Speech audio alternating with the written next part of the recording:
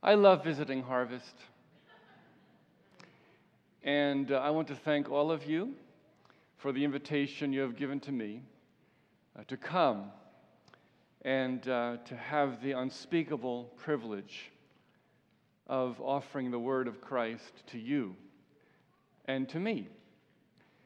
And I want to bring you greetings from my wife, Lori, and all of your brothers and sisters in the offices at Willow Grove, and the members of Calvary OPC, where I worship when I'm at home. Greetings from them to you in the Lord. I appreciate very much that you are just now and in recent times have been thinking about hospitality. It's a very important biblical subject. And while the sermon this morning isn't precisely on hospitality, it is related, and when we have our Sunday school time, we'll hit that topic more directly. But I do want to say two things before we hear the scriptures this morning that will connect what I'm about to share with you and this important subject of hospitality. The first thing is this, that hospitality is nothing less than showing the gospel through the picture of having people into your home. And I say that because isn't that what Jesus has done for us? He has, through coming into the world and the work He did in the world, welcomed us into the home of His Father. And when we have people into our homes, we are saying to them, welcome to you. Welcome to the gospel of Jesus. Share this meal in this time and come and find your rest and home in Christ. That's what we are saying. We can say it with words also, but when we practice hospitality, we are saying that to our neighbors, to our brothers and sisters, to those who are not yet in the kingdom. And then let me also say this, that and this is clear in the text, that Jesus, from the moment He entered the world, did not receive the hospitality He deserved. He was rejected. And He was rejected so that you would be accepted by His Father and welcomed to His table. Praise His name. Let me read to you from Matthew chapter 2.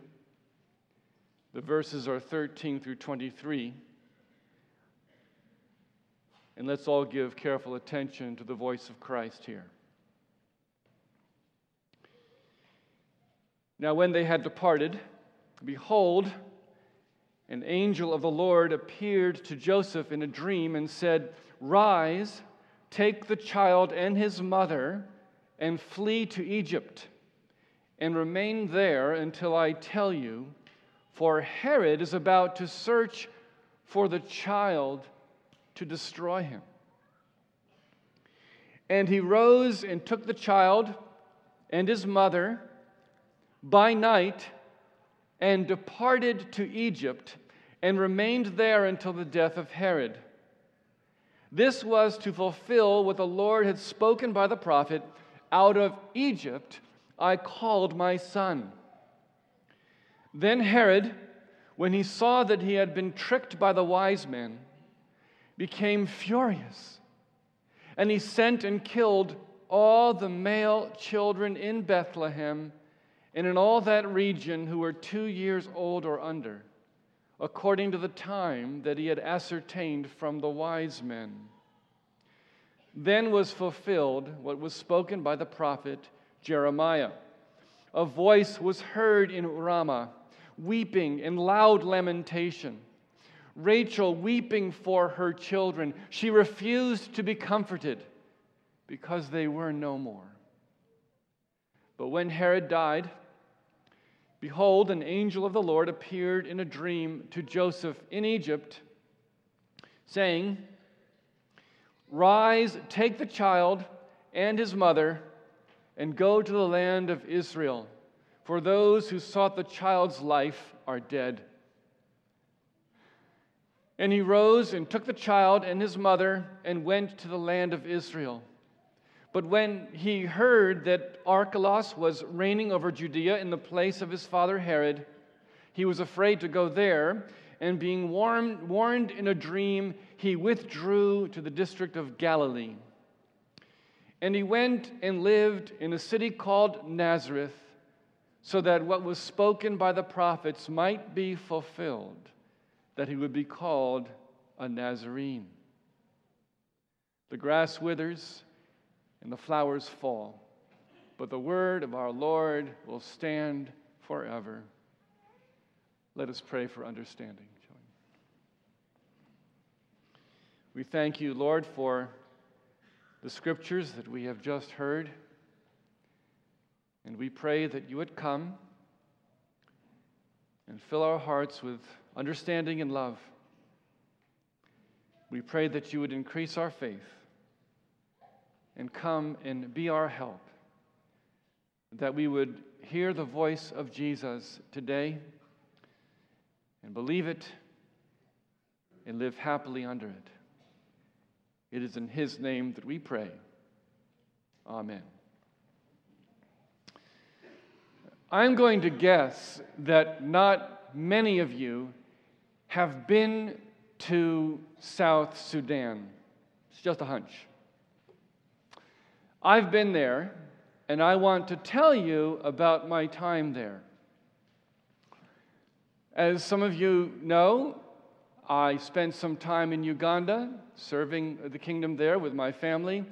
And while we were there, we visited a number of the national game parks in that country, including one called Kidepo, located in the northeast corner of Uganda, bordering Sudan, what is now known as South Sudan. And during one of those Kidepo game drives, we approached the Sudanese border. We got out of our vehicles, stepped across into Sudan, and then quickly stepped back.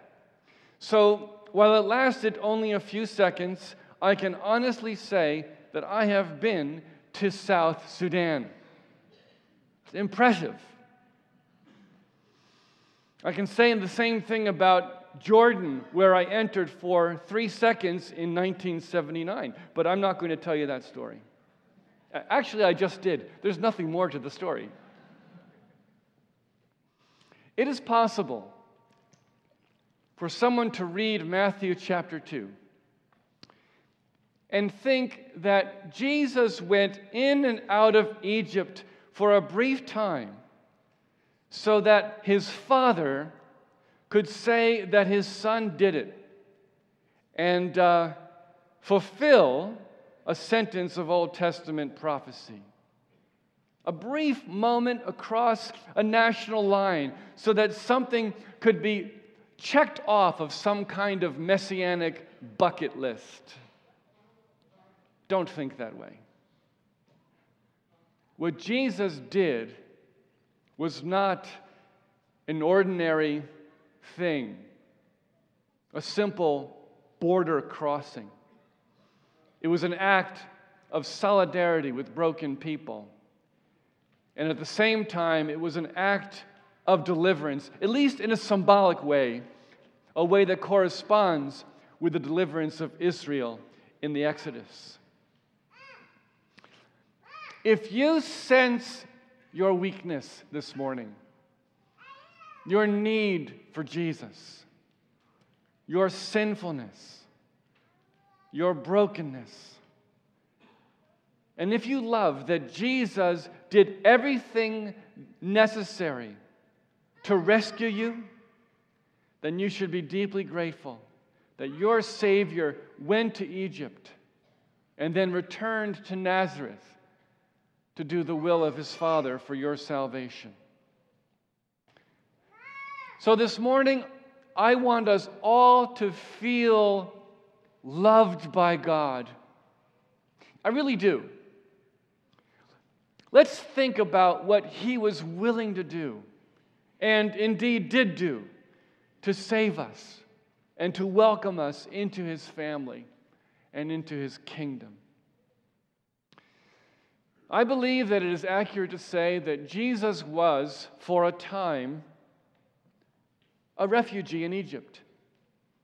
He fled Bethlehem, and he resided in a foreign place. He was a refugee. And he was a refugee for us. He came into the world for us. He was chased from the city of David for us. And he lived in Egypt for us. This is how we are to think of this point in our Savior's very young life. And I want us all to learn from the Holy Spirit today, and to do so with this outline in view. First, the account itself, a brief review of what happened, and then how this event fulfilled the prophetic statement in Hosea chapter 11. We're going to do that first. And then 4 lessons that emerge from the text that I hope will encourage us all as we think about how the Lord arranged things for you and for me and for all who call upon His name. So here are those 4 lessons. I'll give them to you now, then we'll talk about them later. Number 1, Joseph's faith. We'll think about that a little bit. Number 2, God's providence. The third lesson is this: Christ's humiliation. And then fourthly, your salvation. First, the story. King Herod was not an upright man. When he told the Magi that he wanted to know where the new king was born, he presented himself as a seeker, looking to worship the child. He wanted no such thing. He did not see the birth of Jesus as a reason to bow and worship. To him, it was an incentive to murder. And murder he did. He was angry at the Magi. And he was angry at the thought of someone other than himself receiving homage due kings. And so he ordered that every male child in Bethlehem under the age of 2 be killed. His order was carried out. The children were put to death. And through this unspeakably wicked act, the word of God to Jeremiah was fulfilled. A voice was heard in Ramah, weeping, loud lamentation. Rachel weeping for her children. She refused to be comforted because they are no more. Just think about that. This is why the angel of the Lord came to Joseph in a dream. He told him to rise, take his family to Egypt, and escape the wrath of the king. How long were they to remain in Egypt? He was not told.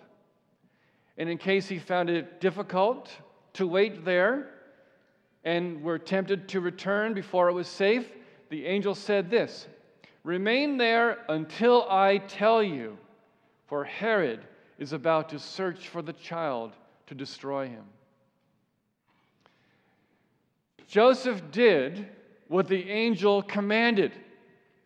And in this way, the word of the prophet was fulfilled. Hosea 11:1, "Out of Egypt I called my son." It is in that short sentence where we find the meaning of Jesus' flight into Egypt. Hosea 11 is a swift statement of Israel's history. The Exodus, the rebellion of the people in the land, the promise of exile, and then their return to their homes. All of that is there in those 12 verses. But it is the first verse only that appears in Matthew 2, a statement that connects Jesus with his mission as the true Israel of God. God rescued his people from slavery, didn't He? Through His deliverer Moses, and by means of amazing works of power and of love for His people. He brought them into the land promised to their fathers, and they went into that land with instructions from the Lord. They were not to be like the people who lived in Canaan. They were not to worship their gods or worship the true God by their methods. They were to keep and remember the Sabbath and obey all the commandments given to them by the Lord. They were to be faithful to the one who rescued them. It was their duty to live happily under all of God's commandments. But they failed. They left Egypt, they entered the land, and rebelled against the Lord. They worshiped false gods, and they despised the will of the one true God, the one who chose them, not because they were great or many in number, but because He loved them, and He loved them with a fatherly love. It was their place as God's beloved Son to leave Egypt, enjoy the land, and live for God. They left Egypt, they entered the land, they did not live for God. But what Israel failed to do, Jesus succeeded in doing. He went to the place of slavery, as Moses did. He left Egypt. He entered the land, and He remained faithful His whole life. He did not worship false gods. He did not worship the true God in false ways. He kept and remembered the Sabbath. He did not despise the will of His Father. Jesus, at every point where Israel sinned, lived righteously before the people and before His Father in heaven. Here's another way to put it. Israel, as God's son, entered the land and abandoned the Lord. Jesus, as God's son, left Egypt, entered the land, and was faithful to the Lord all His days. The Exodus and the call upon His delivered people had meaning beyond its own history. And that meaning is found in Jesus, faithful Israel, the one who entered the world of slavery to sin and delivered His people from that slavery by obeying God's law perfectly and then laying down His life for His own people. And you, brothers and sisters, you are His people. Hallelujah.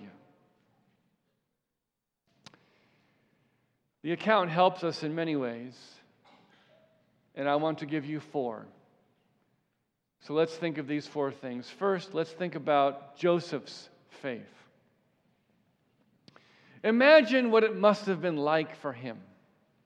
He took this difficult journey to Bethlehem with Mary, who was expecting, only to find that there was no proper room for them there. So the couple stayed in quarters where animals were kept.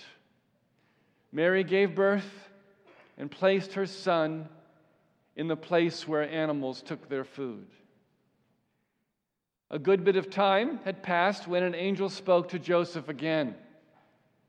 But surely he had the memories of this hard journey and the difficult circumstances he found when he arrived in Bethlehem in his mind. He might even have wondered, what could be worse than that experience? And the angel told him. Joseph did not doubt that the message he received was from the Lord. He did not question the plan that was delivered to him. He might have suggested easier ways to preserve his family.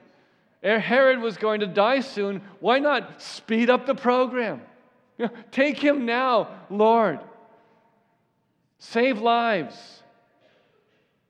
Can't we just simplify this and move on with life?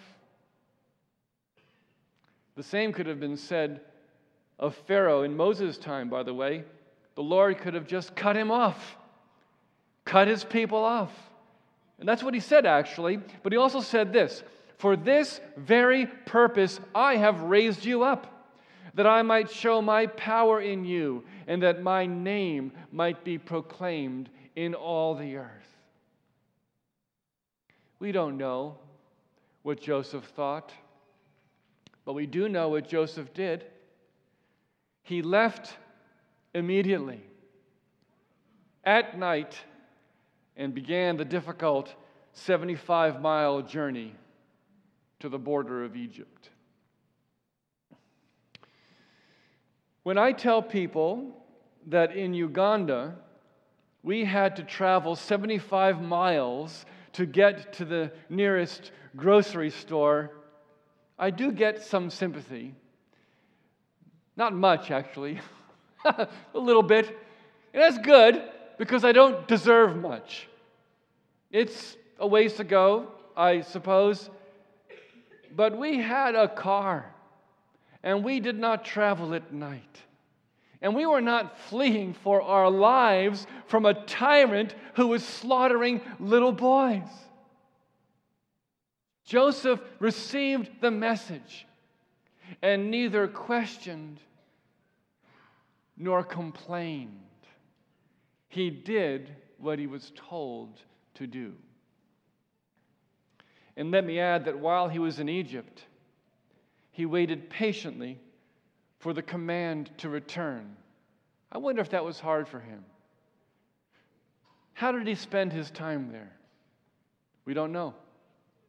Martin Luther thought that he preached the gospel to the Egyptians. Maybe he did. What we do know is that he did not begin his journey back until he was told that it was safe and that Herod was dead. Joseph is a great example of faith, isn't he? It's not the main point of the passage, but it is a point, I believe, because it's good for us to imitate the faith of those who went before us. Don't you think so? You read Hebrews 11, filled with those names. Hebrews 13:7 comes to mind as well.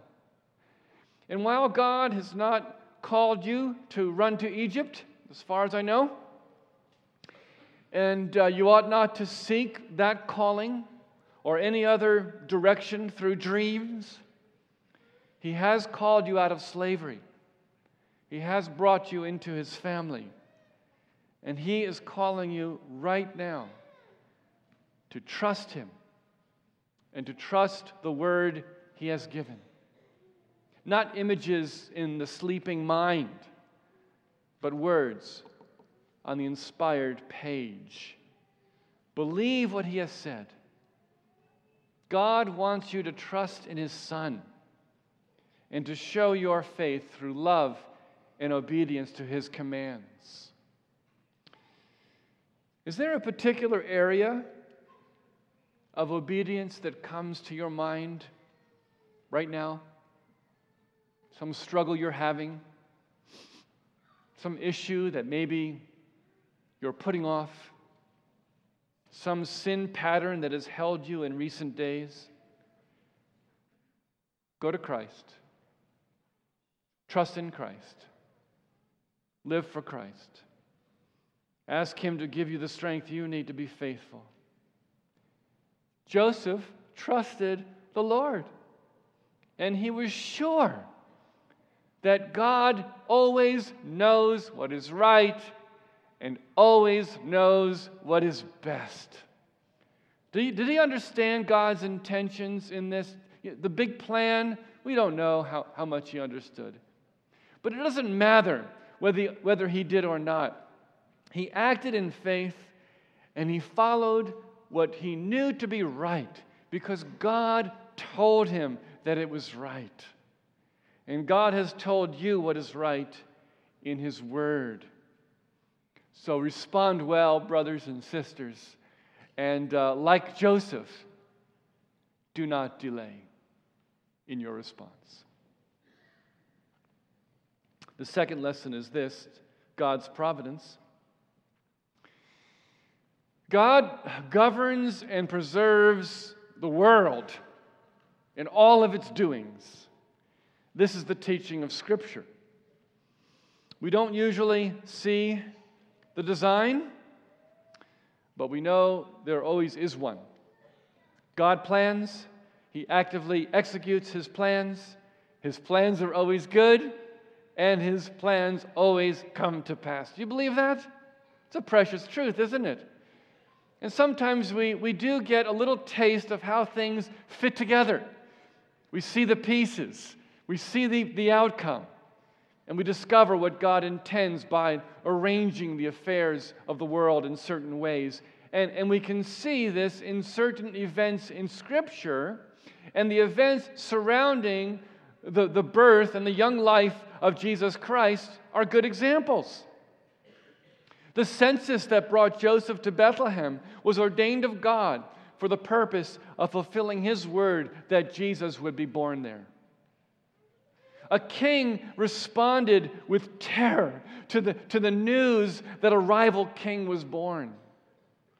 God was governing and using the wickedness of an earthly king to fulfill His promise to call His Son, our King, out of Egypt.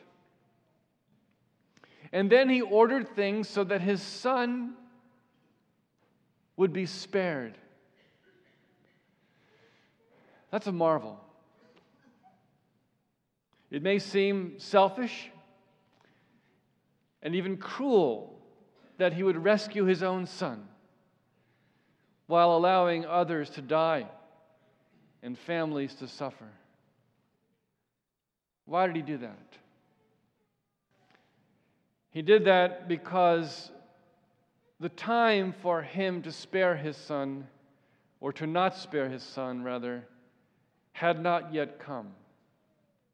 But that time did come when God did not spare His Son, but gave Him up for us all and gave us all things. That's Romans 8:32. Now, I want to suggest that this help you in two ways. The first is this: that God's act of sending Jesus into the world to be your Savior was a certainty. There was no way it wasn't going to happen. The surprises of the gospel narratives are to us. They're not surprises to God. As it was the Lord's will to crush Him, Isaiah 53:10, it was also the Lord's will to send Him, and to send Him at the precise time and in this precise way, according to His own determination.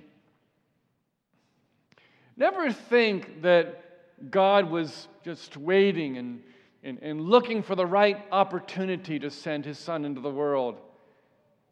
That's the kind of thing you and I do. We watch, we wait, and if we are wise, we pick good times to do things, to say things. We sometimes pick wrong times. The birth of Jesus took place at the right moment, and it was right because God arranged everything. He was preserving and governing all His creatures and all their actions, as the Catechism puts it. Isn't it wonderful to know that God has this kind of absolute influence over everything? It's everything. Is it beyond our understanding? Yes. But what a precious truth it is. His plan for sending His Son was certain. And His plans for you are also certain. That's the second application here. And know this, brothers and sisters: His plans are always good. They're good plans. Do you rest in this and rejoice in this? I mean, in both things.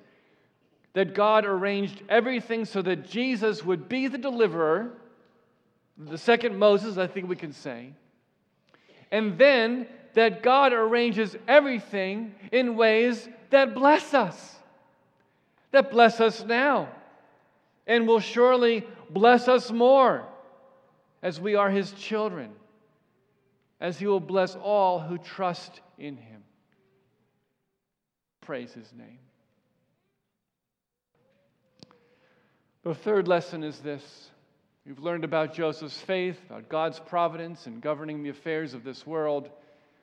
And now let's turn our attention to Jesus and His humiliation. This is a technical word that describes Christ's birth, Christ's life, and also His death. We use the word differently sometimes. We use it as a synonym for embarrassment, don't we? I can't believe that happened. How humiliating. That's how we sometimes use the word. But we're meaning it differently here. The humiliation of Jesus was something precious and something much different from that.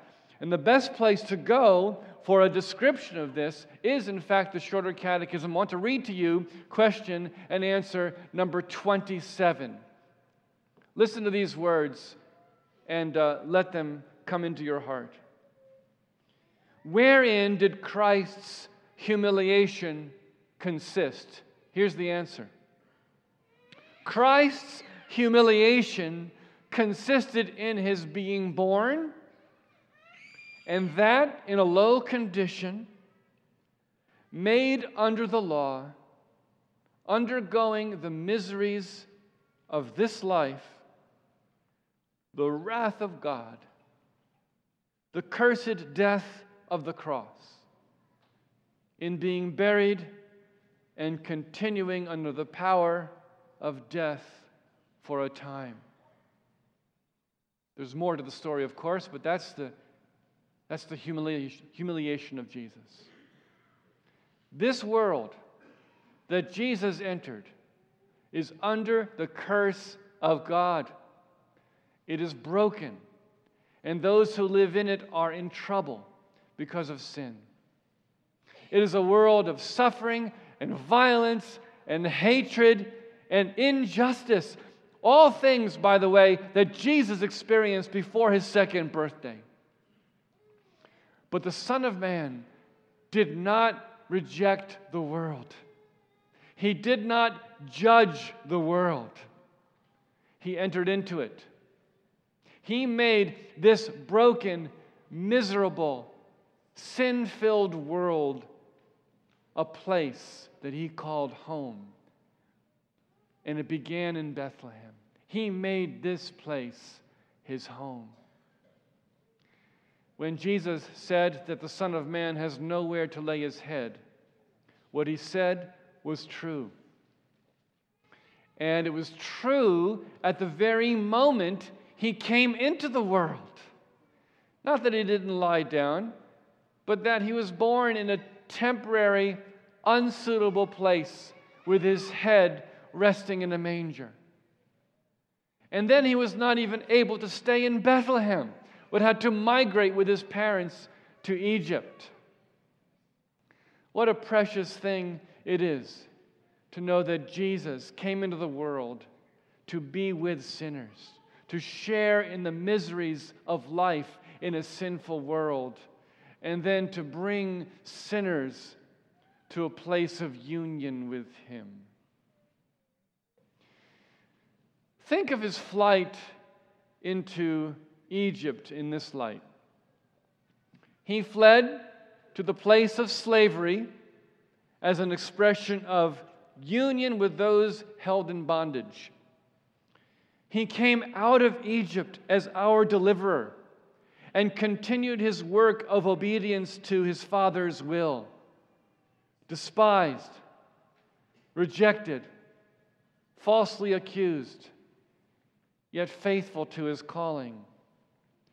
Ultimately, He gave His life and then rose from the dead, praise the Lord, and took His place at the right hand of the Almighty.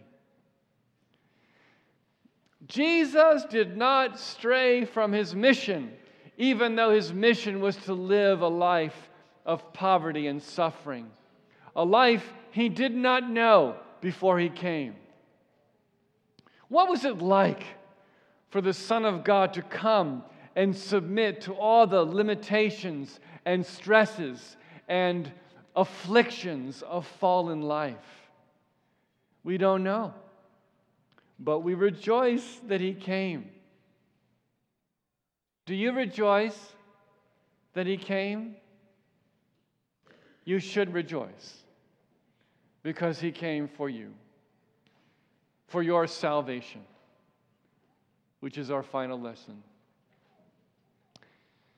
It seems like a lot of trouble for the Lord to go through for people in rebellion against him. Well, yeah, it does. I don't know if trouble is the right word, but whatever you want to call it, what God was willing to do to save and welcome you was amazing. And he did it out of love. He loves you. He wants you to be with him. And so the Father sent his Son. And the Son came, and he lived for you and gave his life for you. This is the point of the incarnation and of everything else that followed from it. Here are the first words that Joseph heard from the angel. This is Matthew 1, verses 20 and 21. Joseph, son of David, do not fear to take Mary as your wife, for that which is conceived in her is from the Holy Spirit. She will bear a son, and you shall call his name Jesus, for he will save his people from their sins. There it is. First words to Joseph.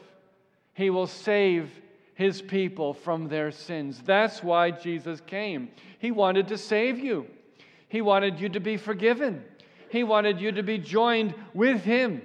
He wanted you to have everything you need to live for him. He wanted you to be with him when all things are made new and the effects of sin will be no more. And you will be with him if you believe in him. So Jesus is our refugee. But he is our refugee who invites you to find your refuge in him. He fled Bethlehem for Egypt. You flee from your sin to Jesus. If you are a believer, then rejoice and keep fleeing. If you do not know Christ, then come to him. He will not reject you. He will welcome you as he welcomes all who call upon him. I want to close the message by reading something from a man named J.C. Ryle, 19th century preacher. If you've read him, you know that he is very quotable. And what I want to read is one of his best-known statements. So if you recognize it, enjoy it again. If not, listen carefully as Ryle calls you to go to Christ and find your refuge in him. Here's a description of what Ryle called saving faith. Saving faith is the hand of the soul. The sinner is like a drowning man at the point of sinking. He sees the Lord Jesus Christ holding out help to him. He grasps it and is saved. This is faith. Saving faith is the eye of the soul. The sinner is like the Israelite bitten by the fiery serpent in the wilderness and at the point of death. The Lord Jesus Christ is offered to him as the brazen serpent set up for his cure. He looks and is healed. That is faith. Saving faith is the mouth of the soul. The sinner is starving for want of food and sick of a sore disease. The Lord Jesus is set before him as the bread of life and the universal medicine. He receives it and is made well and strong. This is faith. Saving faith is the foot of the soul. The sinner is pursued by a deadly enemy and is in fear of being overtaken. The Lord Jesus Christ is put before him as a strong tower, a hiding place, and a refuge. He runs into it and is safe. This is faith. Flee to the one who fled. Run to Jesus. Rest in Jesus. Trust in Jesus. Let us pray together. Our Father, thank you for sending your Son into the world to save us from our sins. Thank you for giving us a Savior who is willing to enter into the brokenness of fallen life, endure the miseries that are here, and conquer sin and hell and the devil and death itself for the everlasting blessing of your people. Help us to trust deeply in the work of our Savior. Help us to put away our sin more and more and to live in ways that honor you. We want to obey your word. We want to grow in holiness. We are so glad that you have not left us to labor in our own strength. So, Lord, come, sanctify us, and make us long for our Savior's appearing, when all things will be made new. Hear us, we pray. In the name of Christ our Lord. Amen.